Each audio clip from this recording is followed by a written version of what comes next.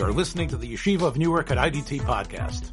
I'm your host and curator, Rabbi Abram Kivelevich, and I hope you enjoy this episode.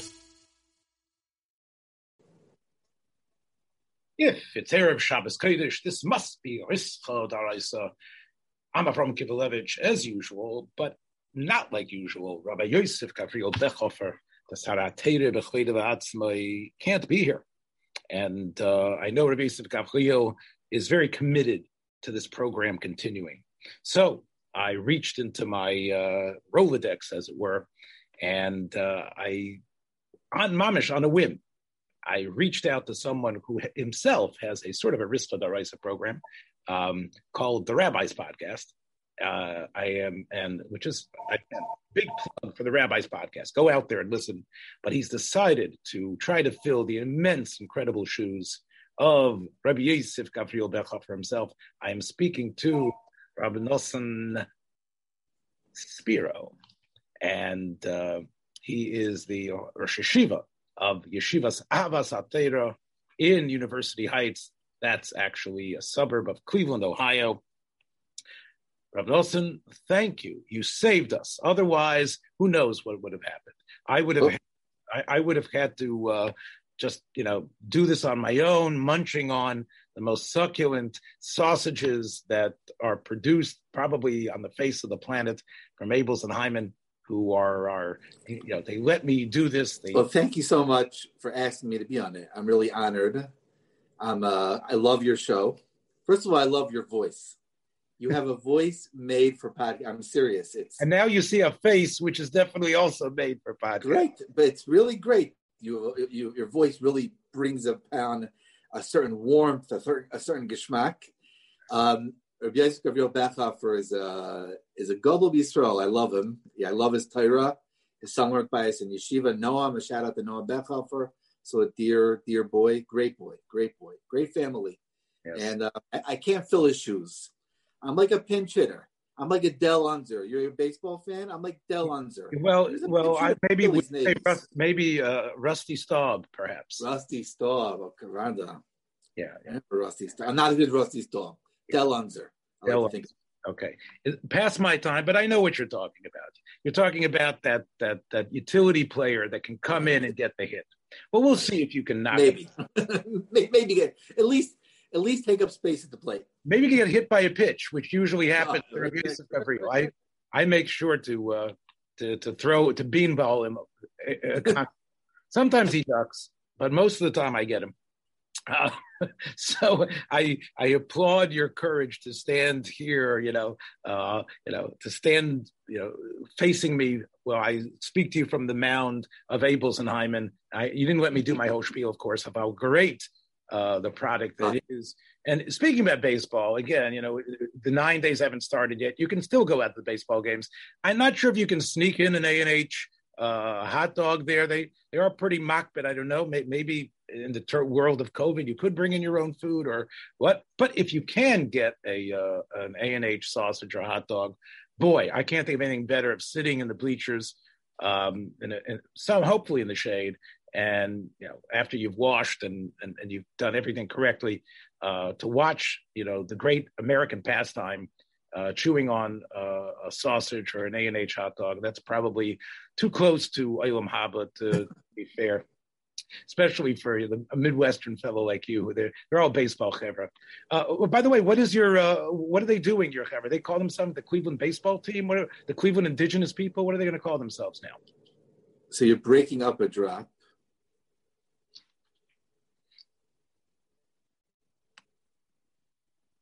Yeah. So what are they calling them? I know the Redskins. I think if I just said it now, I might be canceled. But what are they going to be calling the Cleveland Indians? They have that. I don't know. I don't know if we're going to start being called the Cleveland baseball team. I'm not sure, but I don't know what they're going to do. But I'm from Philadelphia.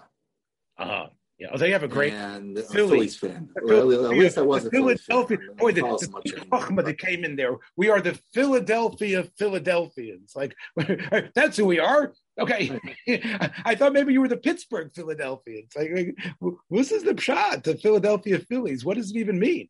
I think there's not that much to be proud about in Philadelphia. So that kind of like, what could we have a name that defines the city? I don't know. They I'll did tell you. they did have a real Gavra, though, who was a Yid, right? They had a Gavra as a hitter who was a Yid from Philly. I forgot who it was. But Who was a Yid? I mean, they had the great Mike Schmidt. Mike Schmidt, yeah. He was not a Yid, though. Oh, he wasn't. Great player. He wasn't. I'll tell you, it's a quick Philadelphia line, which I think helps define our city. We do jokes on this podcast, right? This whole podcast is a joke. What are you talking about? You do jokes. The whole mochus of Rischa D'Oraisa is basically the resichus that I guess, comes from the humor and inanities that we sputter among ourselves. But go ahead. Yes, what's your joke? So they were looking for it's a true story. They were looking for a slogan in Philadelphia for the city, and the newspaper invited people to mail in slogans, what they would like. It's probably in the early 90s. So a friend of mine in BMG, he wrote in a slogan, he said, Philadelphia, if you think our bell has a crack problem, come on down to North Philly. But surprisingly, he didn't win, which was much to our dismay. I would say that, considering the woke atmosphere, that probably, even saying that would probably get you condemned today. Yes, 100%. Proclaim freedom throughout the land. Well, there still is freedom over here on these airwaves or these waves between us. And I know, Nosson, I know that you listen to some of our programs. You know how things go over here. And you know that we've been doing a series sporadically of what ifs, of alternate histories. We talked about had Reb Shimon Shkop decided to stay in Mekam Rosh Hashiva NYU, had Reb not Nebuch been a martyr where he was in Kovna, had he been able to stay in the United States, how things would be different. We talked about had the Lubavitcher Rebbe had children, would that have made a difference in the Mivtzoyim of Chabad and the whole Mashiachas of Chabad? So we've definitely been around the bend often about things that I'm sure as a Ben Torah probably interested you as well. And 100%. Yeah. So here's something I was thinking. And of course, the problem with this what if I'm going to suggest to you is that we don't have enough historical facts to really project. It's so far back in the mists of time that I like to see this somewhat as a what if, to start as a what if, but also to be a comment on what is, and maybe even what could be different. So, Rashiva Bavasatera, who gives shiurim, I know in Shas, and I'm sure you give over to the Talmidim like Noyam, Bechofer, and others. You gave over to them the yesodis of what it means to run a pasugya. All of us, every single one of us, me and you, and anybody who's part of our, of the chevra like ourselves. It's Gemara Rashi Tesis, right? It's Gemara, right? And Biki is Shir is Gemara Rashi, right? And Zukbei look at Rashi, and Rashi is Rabban Shel Yisroel. In fact, Rashi is way above the Nazi, the Tzarfati. Rashi is really Torah, right? Even in Shulchan Aruch, when they talk about Shnei Mikra V'Echad Targum, that the Rosh says it becomes a chelik mamish of Shas, right? It was incredible what happened here. Here's a Rishon that wasn't alive at the time that the Yesod was developed of Shnei Mikra, and Rashi's incredible, the hegemony of Rashi is so. He's bigger than that person, and therefore Rashi becomes a chelik biltei nifrad of Parshonis HaMikra and also Shas. Okay. And it's almost like, and I don't know if you use this metaphor, you deal with older Talmidim. I always say, Rav Nosson, I tell my Talmidim, and adults as well, every Rashi is a layup. Every Rashi they can read and understand helps them become a lamd, helps them to learn the sugya. Read the Rashi, go through it. Yeah, okay, what did he mean here? Where to put the cup? That's another layup. As we know, again, switching metaphors from, you're clearly a baseball person, but, growing up in Memphis, Tennessee, basketball was a little bit of a bigger thing for us, but I knew what it was like to shoot layups. You go back again and again. Every Rashi is important. That's your little frozen on me. So obviously, I am not going to advocate a rejection, but I want to speculate. We know that Rashi had his Rabbeim. He mentions them. He talks about the machleksim he had with them. And we know his Rabbeim were already working on what is called this marginal perush that Rashi is. the Kunteres, which is basically helping even the youngest student go word by word, phrase by phrase, strange Aramaic word by whatever it is. And of course, Rashi has his methodology, and Rashi didn't invent it, right? We know if you're learning Daf Yomi now, and I assume that you probably are. Yeah. No, there's Rabbeinu El-Yokim. So Rabbeinu El-Yokim that you see they're always quoting. I knew I was into Rabbeinu El-Yokim before it was in vogue, right? Rabbeinu El-Yokim, you can see who wrote according to the Rosh on 3 Storim of Shas. He didn't finish it completely, but you can see the alternatives. He was a chover of Rashi's who was learning in the same Beis Medrash, and you can see where it is that Rashi is not so original. That sometimes Rashi is taking it from his Rabbeim. In other words, the Tzarfosim, what they were doing was they were promoting this type of learning, right? And clearly, though, if you believe the Sefer Kabbalah and other things, that the Shas was sent out to the north there, and they started to study it. So obviously, the Gedolei Olam needed to have this running Perush in order to make sense and in order for students to be oichezet. And Rashi, of course, wasn't the inventor. However, Rashi, clearly people vote with their feet. And clearly Rashi, with his merits, was able to make Rabbeinu El-Yokim a footnote and others, and to become the primary parsha of most of Kemat all of Shas. To the point that even in Sfarad and other places, everybody started the Kunteres and followed there, and it became a davar pasha to do the Gemara with Rashi. So here's my what if. Let's say that didn't happen. I'm not trying to obliterate Rashi from the world. Rashi should have lived, and whatever he did, maybe he should have paskening the Sefer Apardas, and even if some person would have discovered this parish now, but let's say it had not been nechas. Let's say it had not spread the way it did, to the point that even though they realized Talmud Bavli was where they needed to put their emphasis in order to create and develop halacha, but they didn't have this running commentary a la Rashi. We know that, and again, I'm saying this for the listeners' edification, not for a Rosh Yeshiva like yourself. You know that Rabbeinu Tam frequently invokes, although he's Rashi's grandson, Rabbeinu Hanano, Matzossi Rabbeinu Hanano. It was a nice. It came from North Africa. He had heard about it. Rashi, of course, despite his familiarity with the Aruch, did not have a complete Rabbeinu Hanano's parish or pieces of it. The Baliatesis, however, did, and often were madif Rabbeinu Hananel over their grandfather or over the old Zayda's parish. So there would have perhaps been some, and Hananel is different than Rashi, right? Hananel doesn't necessarily do the same thing. Let's say Rashi's out of the picture. Do you think the learning of Shas and the way our learning today, so let's speculate how different it would be. What do you think?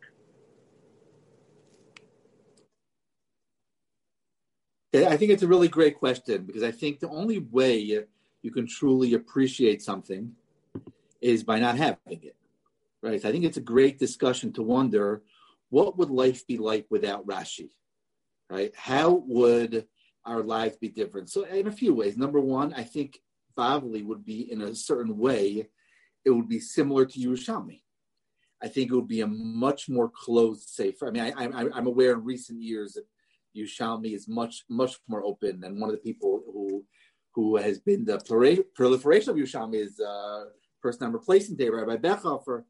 But I think Bavli would be more like Yerushalmi. It would be a specialty sefer. It would be like Safra and Sifri. That Talmidei Chacham would learn it. It wouldn't be for the Amcha. I think some people would be happy about that. Sometimes you hear yeshiva guys, yeshiva sha'ilim talk about Daf Yomi in almost a very the guys who learn Daf Yomi, as if it's not a Maila. So I think there would be Shas would be elitist, and I think maybe what the Rambam wrote in his Akdama, I think the Mishnah Torah would actually have a bigger role. I think people would learn the Mishnah Torah to get this Muslim Kol Torah Kula. But I think Shas would be a pretty close sefer. And now that's one way of looking at it. Another way of looking at it is nature abhors a vacuum. We know what would have happened. The women of Rabbeinu El-Yokim, other Rishonim would have filled the vacuum of Rashi, and it wouldn't be that different as it is today. I don't know. It's an interesting speculation. I agree with you. There definitely is the democratization of Shas that Rashi allowed to happen. Like, just even translating some of the more difficult words and correcting the Girsoyas in a way that everybody would be able to jump in. I love the connection that you made. Obviously, I've given Daf Yomi Shiurim, and every single person is holding an art scroll, Shas there, an art scroll Gemara with me. So it definitely, in many ways, although look how much they know, but on the other hand, look how much they are leaning on other things and not necessarily experiencing the excitement of piercing the truth and teasing it out and enjoying the actual shakavatari of the sugya because it's fun. Now, we say that about Art Scroll, but you can see people like 100%. The right. I have heard. Yeah, go ahead. I have heard. I can't verify this, but I have heard a friend of mine who was in history told me that he said in the earlier dairas, those who learned Rashi were looked at today as those who learned Art Scroll. The Ravid writes about the Balamor. He says, he's Meshubah to the Tzarfati. There's other places in the Ravid's over where he recognizes that Rashi was a big person, but he was against the fact that that Rashi's was so accepted to the point that nobody could think outside of the box. The Ravid himself was fascinated by very difficult, obscure sugyas, like in Masechtas Kenim and other places or you can even see in his Hasogis on the Rambam, the places where his interest is peaked. Chaim Soloveitchik, the Rav's son, has already pointed this out in his essays on the Ravad, that the Ravad, was very much there to say, look, I'll help. I think we need help when it's really tough. When even the champions of learning need the help of an expert, I'm here to provide some direction and to show you how to do it. But on a regular blot, perhaps what we're doing is we're weakening the muscles of the. I hear that, but that always that's a machlekes which I feel really started from the Gemara and Brachas between Rabbi Gamliel and Rabbi Yeshua. Right, meaning already back to then, what is the right way that the Beis Medrash should run? That Klal Yisrael's perspective, relationship with Torah is it that there's an elitism, and the elite are should be in yeshivas, but the rest of the people should be more, the Tovos Yaakov Yosef, who says that the tzaddikim are the tzura, and the amcha is the chaimer. That there's a relationship with the chaimer tzura. And there's a great truth to that. But to which degree are we going to say that the amcha, that the average person is only part of the chaimer of Klal Yisrael, and he'll be deprived of limanat Torah? I don't know. It's like I said before. This has been debated for hundreds of years. The Rabbi Gamliel felt that the yeshivas for the elite. Rabbi Yeshua felt the yeshivas are not. Nazaria felt not for the elite. So the Gemara Brachas that you're referencing actually says that right. The Gemara says that he was given this cholim, but the cholim was just to be mafayas, right? That really the derech of marbas afsolim made sense. So some of the Mefarshim actually say there that it's a very strange Gemara because he had a dream, but no, the dream's not real. It's mafayasim. So some of the Mefarshim say that it was coming to show that in that particular time, Rabbi Gamliel had made a mistake. But in general, there is such a mahalach. So yeah, it's a very look today. I mean, at least when I was a bunker, it was brisk and it was mir, right? To get into brisk was very hard. To get into mir, anybody wanted to walk into the mir, and that was the way Blaze Yoda wanted. Apparently, I mean, I was not there in Blaze Yoda's days. Obviously, I'm much too young for that. Nosson was Rashiva then, but that anybody walked into the mir Beis Medrash, he was able to walk in, learn, no questions asked. They could be even there were goyim there, right? And that was. I don't know. Look, I was there. I got there in '77, and you were by Rabbanish. Well, I was by Rav Chaim. I had to. Chaim, right. I had to present. I had to present a letter from my Rosh Hashiva. I had to have a bechina from Rav Chaim and Rav Nochem. And Rav Nochem made a Hashem blotter for me because of the whole shtickle Torah I wanted to say Rav Nochem said, no, I don't want to hear a shtickle Torah on that. So I had a shtickle Torah on the Arba, I had a shtickle Torah in Brachas he didn't want to hear. I had a shtickle Torah in how the derech of how your shoyel, the Arba Kashis works, and the Gemara about how you get, what's the by the Eved of Rav Nachman, how you get potter from saying Manishtana, and how the derech shoyel Beishiv. Yeah, he didn't want to hear any of that. He wanted to know. Really? He wanted to know Dav Vav and Bava Kama, and he wanted to know the Tesusin, and he. They still took me though, despite the fact that I was like, turned. I was cut to ribbons by Rav Nochem. He still took me, and I still enjoyed being in his shir and speaking with him. But you're correct; you definitely didn't have the elitist ass. And we've talked about Brisk's elitism, which I think was a little bit, cuckoo. I mean, and it was. I can tell you that because I knew the Brisker guys who used to come and learn by us at night. I've spoken about it, I think, on this program, or one of the programs that I have, where they would come at night because they didn't have a yeshiva at night because they didn't have a building. They were in a shul. In the Kerem shul or some other shul, so they had to come and learn at night. And the Briskers cultivated an elitism which I think was ugly up to a certain point. It got to the point that it was really, I don't think it's what Rav Chaim himself would have wanted, or even Rav Yeshua, whoever it was that they were learning from at that time. One thing you didn't take the bait on, and I want to talk about Rabbeinu Hanano for a second. Okay. There is a sense of, okay, I'm here to be, see, let's say like this. We take a look at the Rambam. You mentioned the Rambam. The Rambam never mentions Rashi. The Rambam never mentions a parish of Rashi in his Chuvas or any place, even in places where there are sugyas that people ask him about. He doesn't say, oh, this is the thing that I've seen. So, obviously the Rambam's history with the Almohad persecutions and where he was going, his general ignorance of what was going on in Europe.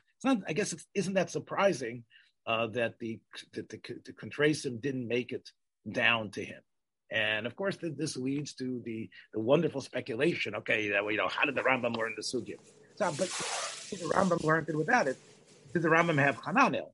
The Rambam had the Rif, of course, which gives you some parshonis, but also Rabbeinu Hanano. And I think Rabbeinu Hanano, in many ways, it isn't like the Ravid in saying I'm only going to be elitist and only to be mafarish the most difficult places. Like if the Ravid would have his druthers, he would be like the Briskers. He would say, look, only the most difficult, complicated shver zachen. That's where I'm going to say. Right. Rabbeinu Hanano, he doesn't spoon feed you completely like Rashi. On the other hand, he steps back and he gives you sort of like the Meiri's type of klolim, to sort of the mafteach to the sugya sometimes, more than what Rashi would do, which is actually like a hand in a glove, throw you into the water. And I think that in some ways could help, because I think there's a certain amount of gribble arai that happens with the shaklavataria that it stops you from seeing the forest because of the trees. So I think you're correct. I think that halacha would get a greater emphasis, but also I think the derech of learning would be a little bit different too. Maybe even more. There'd be more abstract concepts or ideas as opposed to going into the back and the shaklavataria in the Gemara itself. I'm not sure if that would be a mila, but I think it would. I think it would give elements of strength to different parts of our brain. The other, yes, the other one. Go ahead. Look, we always want creativity in learning. We know the real way for a person to get the proper geschmack in learning is when he feels creative in learning. Not just that he's learning it, but he's part of the binyan. That's part of Torah, really. That we become at Torah Shabbat, we become part of the binyan, right? As Tzaddik says in many different places. So yeah, I think the more to get a person involved with, the better. And I could see a mila if you were trying a week and say, just to start your Vamas and announce for the first 5 days, no Rashi, just do the Mishnah and the Gemara and figure it out. I think it actually would have a mila to it if the Ilam would immerse themselves in the sugyas in such a way without being fed anything and forced to create. The only problem is the elements, how much silliness would come out, right? Would there be a large degree of fool? I don't know. It's a fascinating what if, to go for a week in yeshiva and pretend Rashi was never invented. Figure it out without Rashi. Maybe based on this chance encounter, Abbas HaTorah has a project for next year. I would tell you, I quote my brother, who was a Talmud Mamish of Rav Nota Greenblatt. I was someone who was with him all the time. Really? Well, I'm from Memphis, and Rav Nota, of course, lived 2 blocks from my house, and a shutif with my father, and I was always speaking to him. I grew up with his children. But Rav Nota, I did learn Gemara with him, sporadically. My brother used to learn every Shabbos with him, and it's because of Rav Nota, my brother went to Telz, and I think the rest of us went to yeshiva. My parents, came to America and had such a sense of hakaras hatov to the U.S. I think they would have sent us to whatever American schools made sense. It was Rav Nota who felt that my brother should, a European boy, should go to Telz, and followed the idea of going to yeshivas, and we ended up, doing that. But Rav Nota used to say, he said, no. He would say, we would say, let's look at Rashi. He says, I'm in it. I'm in it. He would say, Vus zukt Greenblatt.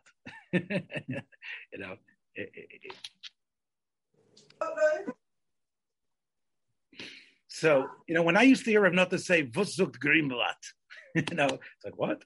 Not Rashi? Yeah, Vus zukt Greenblatt. And I think that's something that we're missing. I also want to, chime in on a pet peeve of mine. I don't know if it's yours as well. Part of Riska Daraisa is pet peeves. There's ain't a doima. You probably don't remember the original wedding Shas, the Goldman wedding Shas, which was a big mama moose of a Gemara. And my wife, I didn't get it for the chasana. My wife, I lost you. I said I wrote freeze. I lost you like the last. My wife worked very hard as a typist. She had a typing business, and people used to come and drop off their term papers and other works for college, and she would type them up. And she worked laboriously in order to get me the Goldman wedding Shas, the big yellow papered wedding Shas. Today, you can't give them away. And the reason is, of course, is because it's not like the Talmud Shas. The Talmud Shas, small as it was in the beginning, the bolded Rashis, right? You give the wedding Shas today, which was a pretty penny. It was a couple $100, $400 or $500, which is a lot of money back then when I got married. Today, you give it away. The Oiz V'Hodar edition, that Art Scroll, and they made their partnership. That they should reprint all the Art Scroll Gemaras with Oiz V'Hodar. Clearly, no one is going to tell you to use the old Gemaras. I don't know what's going to happen to them. They're going to be in Sheamus and for a long time. People aren't going to be even salvaging them because it's come out impossible for the Heintige Bocher, maybe even for you, to read a Gemara page where the Rashis aren't bolded. Yeah, whenever I look at an old Gemara page, it hurts my eyes. I feel like I can't look at it. Okay. But, like others who have said, why does Rashi have to have this crazy script? And I was telling them, you're correct. It had to do with an anomaly in printing. They weren't able to make the fonts smaller. And because they couldn't make the font smaller, they had to create a different shape of the font. So this way they knew what was Rashi, what wasn't. But Bismana said, who needs these fonts? But, of course, the Olam HaTorah will tell you, no. This is the way you become a lamdan, by being typhus, 2 different types of alphabetical caricatures and being able to hold cup. And I know when I teach Balabatim who come to Gemara late, this is one of the big stumbling blocks to them. But no. Sure. So, but let's assume, okay, that this is somehow still a good mental exercise to have. And maybe it's good to be Masalik, the old, you'll be able to zero in on the Dibra Maskal, so this way you can think quicker. Instead of having to worry where the Dibra Maskal is, that amount of time that you save is more time you could put into the bank for the type of learning you want to do. Great. But what bothers me is the Likutei Rashis that are in all these Oiz V'Hodar editions. Some less than others. There's some that they'll give you every Rashi, if it's a pasuk in Tanakh, they'll give you, again, they'll find everything they can. And when I teach my Talmidim, I find that it's a distraction. It could be there's places where I might want to make a point that Rashi said it here, but in Masechtas Avodah Zarah or in the Sugya Makbil, he decided to say it in a different place. But to actually feel that the only way I can learn even Rashi on this page is by actually seeing the Rashis where these sugyas or these words are said or these phrases are said or someplace else, and then it becomes part of the Rebbe's chiyuv to sort of make shalom between them. To me, I think this is really goes against what Rashi would want, and I think it's really a krum way of learning. What do you think from Nosson? So I'm going to agree and disagree with you. The first part, I just want to say one thing. I heard an interesting Maisa. Someone told me from Rebbetzin Yerkansky, Bella Yerkansky's almana, and they were talking about the difference between today and yeshivas in Europe. And she said one of the biggest differences was that in Europe, people didn't feel a need to ask the Rosh Yeshiva every single question, right? There wasn't a need of Das Torah on every single topic. People were more independent, made their own decisions. I think this fits in exactly what we're saying. We live in a door right now. What are those pickled tomatoes? I'm sorry for staring you. I'm not staring. They look good. You're darshaning here, and I'm thinking, what's going to go on my hot dogs? But go ahead. I'm a big fan of pickled tomatoes. Okay. So I think that's part of the motif of today. We don't want to think for ourselves so much. And I think we would be lost without our hands being held. Forget about Rashi. Without all the achronim we learn, well, we would be lost. But it looks like all things in life. It has good and bad. It has good that it guides us. It helps us learn. We need more help. On the other hand, it causes a loss of independent thinking, which is always bad. The part where I disagree with you about is Likutei Rashi. I personally find it very appealing. I've recently started learning Yerushalmi, right? And I found I've done a few Masechtas. I did brachas. I found learning brachas Yerushalmi enhanced my understanding of brachas Bavli so much. It was like two sides of a coin. It really helped me out tremendously. So I found that when I learned Yerushalmi also, it gives a more complete picture of Torah Sheba'al Peh. And I think it would be even more enhanced if I would learn all the Safra. And like if a person would learn every sugya, Liyitzir, with every single Maimer Chazal on that sugya, Safra, Sifri, Medrash, everything, I think Tosefta, I think it would be beautiful. So when we have Likutei Rashi, I understand it could detract from the actual piece on the sugya, but I think it's beautiful if you could see other parts of Shas or parts in Chumash where it's discussing the same topic and Rashi saying something, and that's mashlim your understanding. I think it's a very beautiful thing. Okay, but again, all right. So on your Shalmi, I'm on your page. I'm actually giving Shir and Shalmi every night. I've also gone through a number of Masechtas. Klayim is very boring, and Klayim's impossible. Klayim is very boring and difficult. I'm waiting for Shvius, and I keep on pushing off Klayim. I mean, I have to finish it because I was menadev to do it. But I agree with you. Peah, Brachas, and Peah were definitely a wonderful experience. But again, here's where I think you're wrong. Rashi knew what he could write on this sugya and what he couldn't.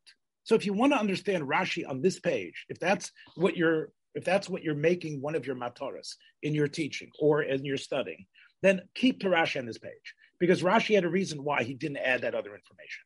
Now, you want to make a shtickle Torah, you want to write a chabura, you want to take about that Rashi in different places, that's fine. In fact, there's someone before Rashi, or at least before the Likutei Rashi, that opens up the other sugyas, and that's the Tosfos himself. That's the tachlis of Tosfos, is really to be mash for the sugyas, one where you have a principle here, which you find in the principle in some other place. But I think what happens is that if the Rebbe does have a tafkid to teach the Rashi, then teaching the Rashi afinart is crucial. And when you conflate a Rashi in another place, it's a good shtickle Torah. Why didn't Rashi say what he says over there? But to start off with, okay, here's my, like as you said, here's my supper for today, and here's my pickled tomatoes, and here's my hot dogs, and I got everything else ready from Abel's coming. No, that's something to perhaps if you are struggling with the Rashi here, maybe that'll help you to give you ha'ara. But I do hear what you're saying, but I think we could look at it in two ways. I mean, I think I think all learning, there's two different elements that encompass learning. There's one thing is the idea of to understand the true pshat, right? And then there's the idea of knowing what's going on. So for the amelis of understanding, I agree. The Kunteres-Rashi is probably a distraction. But for the element of the idea satira, and especially for a more mature learner, like in fifth grade, even through high school, I think the Kunteres-Rashi is a terrible idea, right? For sure. But for a more mature learner, to see the beautiful ashlam of Torah Sheba'al Peh, I think it could be a nice thing. Yeah, all right. But again, the Friedrich Adairis did the sugyas without Likutei Rashi. If they had to look up the sugya and they would tell you what Rashi says over there, it's one thing. But when it's on the page, whoever was Tolman, whoever came up with the idea to put it there, obviously it made money because that becomes the primary template for Shas, but it's not necessarily an advantage. And I'll say the same thing about the Oiz V'Hoders Hagos. Look, I am a big chassid of the Tukei Seifrim. You talk about learning Safra, Safri, Safra, and Tosefta. Yes, that is a different type of learning. Our good friends in the conservative movement have been big heroes in that. As you know, Shel Lieberman, right, who of course was an Orthodox person, but still was for them. The Bricker Rov, as you know, David Weiss Halivni. That is really their mahalach. The high school that I was attached to, SAR, they also very much in their higher levels, want the bochum and the girls as well to learn all the Toseftas and see the Safros. And I think that is a very advanced level of learning, which I think which the Gedolei Olam knew about, and they came to the Trega after they went through the sugya here Afanort. I don't know if I agree with you that even for your base medrash bracham and avos atera, whether that should be a consistent malach to show them that there is nefta, to show them that there is. Let's see how the safra, because I came from a place from Nosson where the high school kids, and let me explain it better to you because you're going to be shocked when you hear it. As a way of empowering the high school kids not to be flummoxed and overwhelmed by the difficulty of the Gemara, what they would do is introduce the Toseftas or introduce the Safras and say, why was it that the Mesadrei Shas changed it? Why was it that it's not exactly the same? Why is it that in the Gemara it seems like it's so convoluted and difficult? Let me show you here where it's so straight. Yes. Obviously, I think that's to me that's ridiculous. I hate that. I don't want to put that other yid in. That mahalach is ridiculous. That's not our Messiah. I think this is for I'll give you an. I'm sure you know Rabbi Yankel Troman. I'm sure you know who he is, right? Of course. So my partner in Yeshiva, Menachem Weinberg, his shver is Rabbi Yankel Troman. So I've heard him give shir. Rabbi Yankel Troman gives shir like that, but he gives advanced shir. Right? For a high school kid, it's nuts. I think for an advanced learner, right? That you could look in the sugya and point out what does the mechilta bring in over here, right? How does it? That's for advanced learning. I'm asking, that's not for forget about beginner. That's not even for regular base medrash brachum. It's for when you're much older and you could look at the Gemara at a different type of hekuf, in my opinion. Yeah, and of course, this is something which, of course, the Gedolei, like the Netziv and others, recognized in all their learning, even before Lieberman. And Netziv married Lieberman's granddaughter, but it was all the way around. Yeah. I want to talk about one other thing. We talk about Rashi and the ideas of had Rashi not where Rashi was nifter, of course, in various places. His Talmidim, his grandson of Rashbam, famously took over. This is something which, to me, is and the Rashbam, of course, has the closest biographical descriptions of interactions with Rashi, right? He talks about in Parshas Vayigash, I believe, his the Perushim Shem or it's Vayeshev, or I think it is the Perushim there, Mischatshim B'chol Yoim, the fact that Rashi was moided to him, that he would write things different. Of course, our conversation here is not about the Perush on Chumash; it's about the Perush on Shas. But the Rashbam had, unlike Rabbeinu Tam, who was just like this little Iluyish kid that Rashi gave a nice little broch and kissed him on the keppel. The Rashbam, who was the older brother, actually learned with his grandfather and had a very strong yachosim with him. And what I find incredible, that where the mantle had to be passed, like in one of the key Nezika Masechtas in Bava Basra. Look what the Rashbam did there, starting the beginning of Cheskas Habatim. We all know, we talk about, the Seder Shas, the wedding Shas, the Vilna Shas, the Yisroel-with Shas. The only reason Bava Basra is as gigantic as it is is basically because of the Rashban, right? The Rashbam, the Sfarim sellers are very happy that the Rashbam backed it up. But again, what's your regesh here? The Rashbam, it's so incredible. I think a paradox that it's actually mushrash in what the Rashbam says when he sees that there's a tremendous dichotomy between Parshanas HaMikra and the droshes of Torah Sheval Peh. He actually says that, and he explains the Gemara in Shabbos about that the Rav Kana didn't know and Mikra Migyotze B'dei Pshuto, and he says that it's kosher v'yosher to explain psukim that are even what other people would call kfira, because there is the oimek pshuto shel mikra. That's the term that he uses. But there's something else about the Rashbam in Chumash.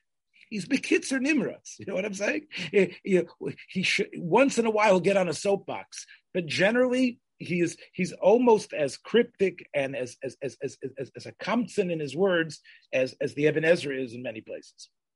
And yet, when it came to his expressiveness in Shas, do you find the Rashbam of Basra a big success when you're teaching it, or do you find it in oil? I mean, right? Aren't you sometimes honestly saying, "I wished his grandfather was alive for this," because this is, you know what I'm saying? I actually like Rashbam Bava Basra. I mean, I haven't Bava Basra for years, and my favorite parak happens to be the first parak, which is Rashi. But at the same time, there is, I don't know. I enjoy the Rashbam. I know he writes much longer. I mean, can you imagine how long Daf Yomi would take? Daf Yomi would take, yeah, so 11 years. Daf Yomi would probably take 11 years. It would be a different Daf Yomi. But on the other hand, I don't know. I get something. I think it's something very geschmack about the Rashbam. I think, I happen to enjoy the Ran also in the Durham a lot. So now the Ran is different. I realize it's not the same. Different animals completely. Right. Masking. But I'm just saying, just the fact. I'm comparing them to each other that they're both not Rashi. Yeah. Okay. So in the Darim, I have to tell you, there's something else going on. In the Darim, what you have, and I heard this from the great Ari Bergman. I don't know if you know who Ari Bergman is, but a friend of mine. Ari Bamistarim? He's a professor in Columbia in Talmud. Ari Bergman, and he's a big Lamdan Nosson. He was featured recently in the. I guess it was the Shavuos edition of Ami. They made a very big thing about him. But anyway, the Ari, he's very famous. So anyway, Ari Bergman is a Ner Yisrael fellow who came a little bit after my time, but we were all part of the same chevra in a way. I heard from Ari the following. I think it's brilliant. The truth is, I asked him, what's going on? Rashi, what happened with Nadarim? What happened with Nadarim? Why wasn't Rashi there? So Ari said that Nadarim is in itself an unfinished Masechta, the Messiah that we had. Now, could be it's because, like the Meiri says, that there was the Gaonim and others did not want people learning Nadarim, and therefore the manuscripts of Nadarim were not Mesuder. You'll see there's so many Lishna Achrinas, there's so many Girsoyas and Lashon Acher, things which are not on the. You're not going to find that in Brachos or Psachim or in the standard Gemaras. Nadarim is like unfinished. It's almost like it's like your Shalmi. It's almost your Shalmi like in terms of how difficult it is. So Rashi felt, not that he wrote it and it was lost. Rashi felt that the job was not mutal alav. His chiyuv was to be mafarish, a finished product, but a product that was still, if not embryonic, but still forming itself. That needed something else, and that's in many ways what the Ran does. The Ran really gives you in his parish, sort of like an finished. Sure. It's interesting. I never thought of that. It's a very interesting thought. Did Ari Bergman write a sefer called Ari B'Mistarim? Did he put a 2-volume sefer? It might be. I don't know. I used to be the great bibliophile, and I was on top of everything. But especially once the podcast world closed in on me, I don't really know. But I will tell you that it could be he wrote that sefer. I don't know. But I will tell you. I'll tell you that. That the Ran, of course, and again, let's go to what the Maral writes in the Sivas Olam, in the Sivat Torah, where the Maral, of course, complains about Tesis, right? Tesis, right, for sure. Complains about the fact that the Talmidim, everyone wants to learn Tesis, and he complains about the fact that despite the pilpulistic, brilliance of Tesis, and the fact that, as I said before, Tesis opens up so many sugyas. But in so many ways, Taisus leaves a lot of the Hezberim behind, and there's not enough hesberim, which causes so many alternate interpretations about what Taisus might mean, and also figuring out there's a certain lack of seder sometimes, trying to figure out how each teretz stems, etc. The Maral really appreciated. He said if had they printed the Rosh or the Ran, he felt that the Torah would have been there would have been a much more healthy advancement of Torah. Taisus, of course, will say, well, how could you ever become a lamdan without knowing how to learn Taisus? Still, the Ran is different. And the Ran, I think, in the Dharam especially, it's almost like the greatest masterpiece of Talmudic writing. Not only did he finish the Masechta, not only does he provide like the Shakla that's missing, he then does the brilliant work, and the work that the Sephardi Rishonim were tremendous in, which is a philosophical understanding of whether it's Davar Sheish L'Matirin or whatever it is, but keeping within, the normal pilpul shakla v'tarya that people are used to. So I would, again, if you compare these two svarim, the Rashbam of Bava Basra and the Ran on the Dharam, despite the fact that the Rashbam, we're talking about 200 years or about 50 years, the Ran on the Dharam is a ultimate masterpiece. Where the Rashbam on Bava Basra is interesting, but you know what?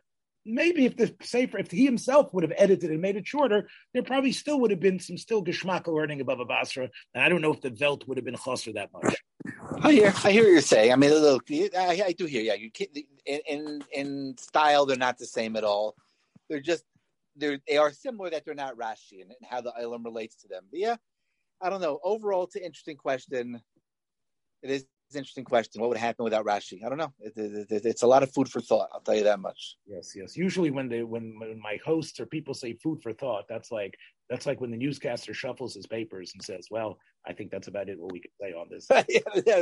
yeah. Look, food for thought. I talk about the hot dogs that are, the ginger teriyaki hot dogs that are sausages. I'm sorry, that are waiting for me. But ginger teriyaki, that's a good flavor. Wow. Ginger, yes.